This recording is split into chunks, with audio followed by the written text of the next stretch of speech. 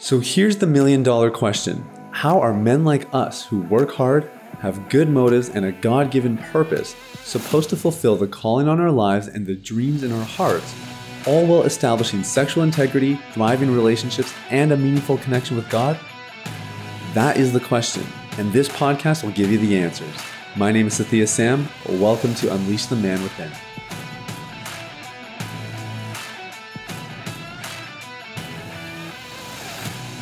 Yo, what is up, my man? It's Sathya Sam here. Welcome to Unleash the Man Within. Hey, thanks so much for listening. I'm so glad you guys are here and tuning in, and I'm really excited to dive in to today's content. Okay, today we're talking about why Christian doctrine is fundamental and foundational to lasting freedom.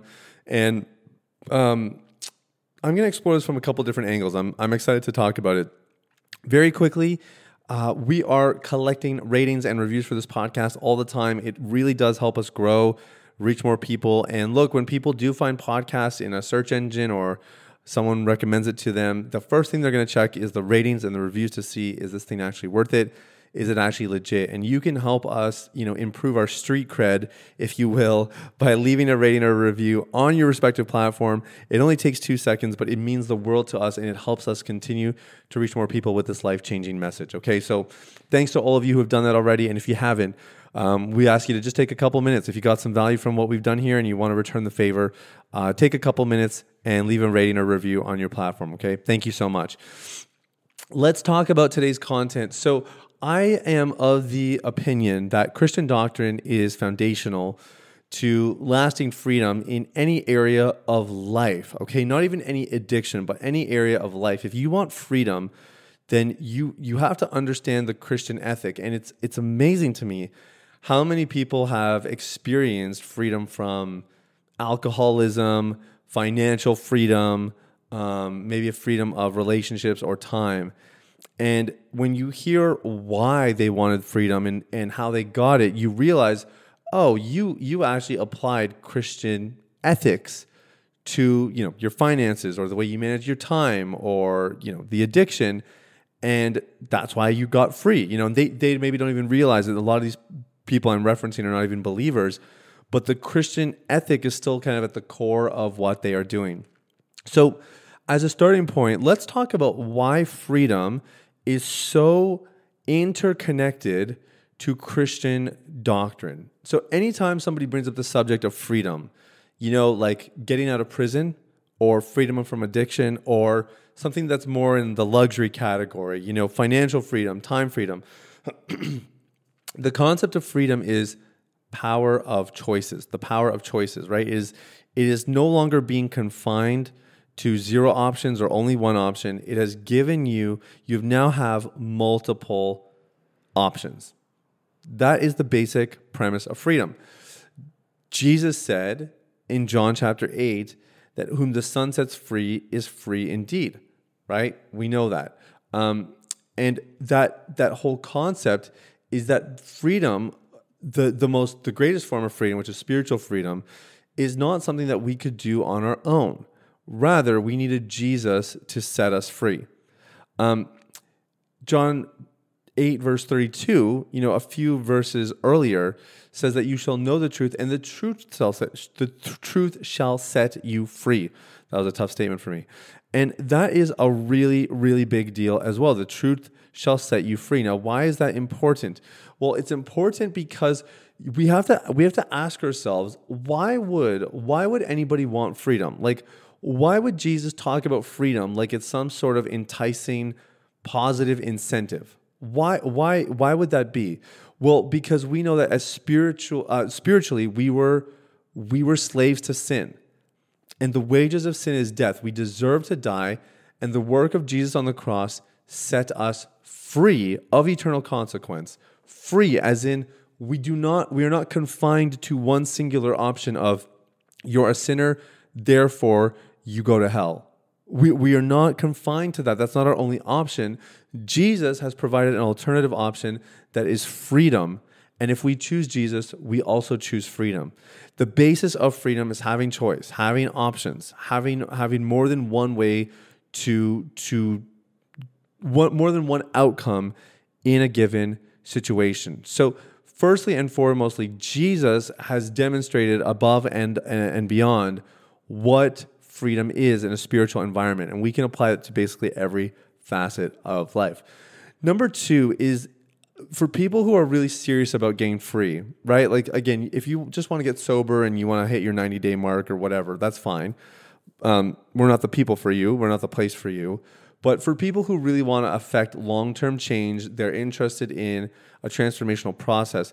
These concepts are incredibly Christian. They're the Christian ethic.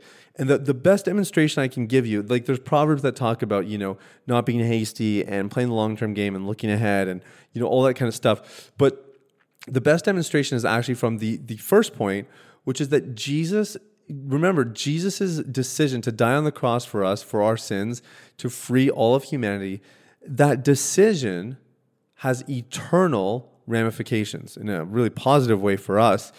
But the point is, eternity is the greatest long-term game ever played. And so again, there is no Christian doctrine without a concept for eternity. Eternity is the cornerstone of all Christian thought. And so when we understand the longevity, again, that this kind of long-term thinking, this long-term mindset is mission critical in the recovery journey. It is the key to lasting freedom. And the third dimension, the other thing that I wanted to add here, that's become really obvious to me for people who experience lasting freedom. If you talk to anybody who's overcome an addiction, anybody who is financially free, maybe somebody who's time free, they can do whatever they want with their time. That's kind of one and the same with financial freedom, although maybe a little bit different depending on how you slice it. But the point here is, if you talk to anybody who has freedom in their life and you ask them, okay, what was your life like before and what was it now? What you will observe is that a metamorphosis has taken place. Okay, metamorphosis, as in they have changed. They have morphed. The way they appear is different through not just one change, but many changes. Meta is like the collection, the integration of many. Many changes have taken place that have led to a change or a transformation. 2 Corinthians 5 says that you are a new creation in Christ. Behold, the old has passed away. The idea here is that it is not just that, we try to change our behavior and have better habits. That's not the goal here. The idea here is that we want to become new creations in Christ. If anyone is in Christ, he is a new creation. All things have passed away. Behold, all things have become new. The idea here is that we have become something new, something brand new. And this concept in Christian doctrine is fundamental to recovery as well. In fact, it's the third pillar of our own recovery process, shifting your identity. The idea is that you cannot live effectively without pornography while keeping the identity that caused you to be addicted in the first place. It doesn't work. It's not going to happen. What must happen is that you become a new person. You shed the old identity. You kick it to the curb. You don't keep remnants of it. You literally obliterate your old identity and you take on a new one. That new creation in Christ. And you can start to see how some of these fundamental Christian elements are actually so paramount for somebody who wants to successfully recover from a porn addiction. And what I want to say to you is, if you are a Bible-believing Christian, you attend church regularly, you're plugged in, maybe you're somewhere in the middle where it's like you're a Christian, but maybe it's not super obvious in your lifestyle, or maybe you are really unsure about the whole faith thing and you're wondering if maybe this is all a sham.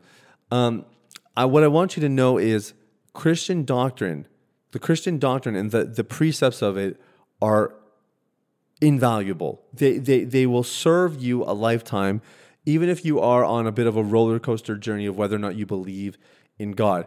And the truth of the matter is, I had somebody the other day who was complaining about how the holidays in these nations, I live in Canada, and for Americans, all these holidays are based around Christian events, Easter and Christmas and whatever.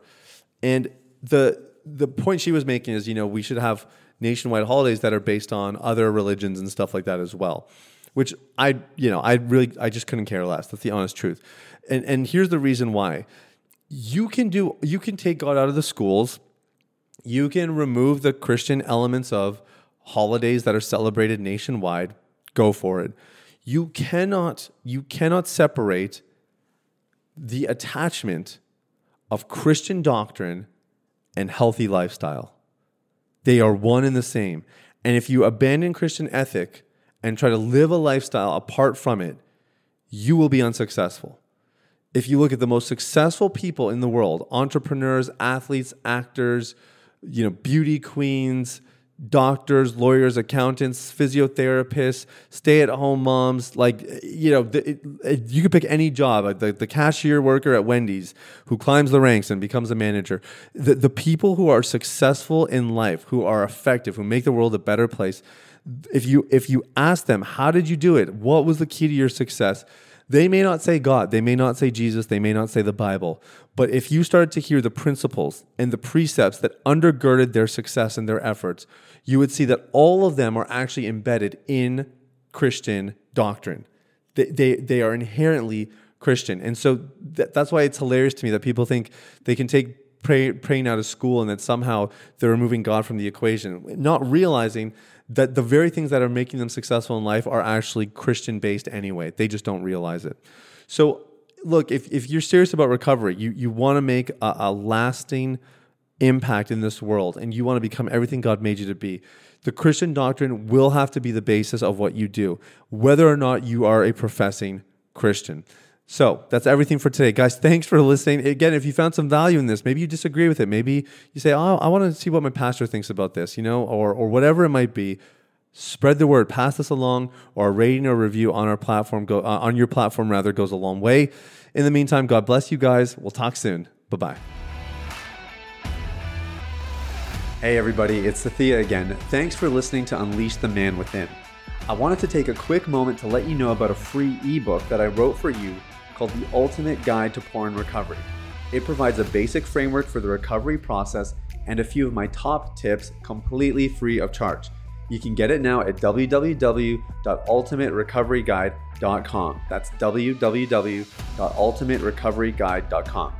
Now, if you've been impacted by the podcast and you want to show some support in less than 60 seconds, there are 3 ways you can do that. First, you can leave a rating or review on your podcast platform.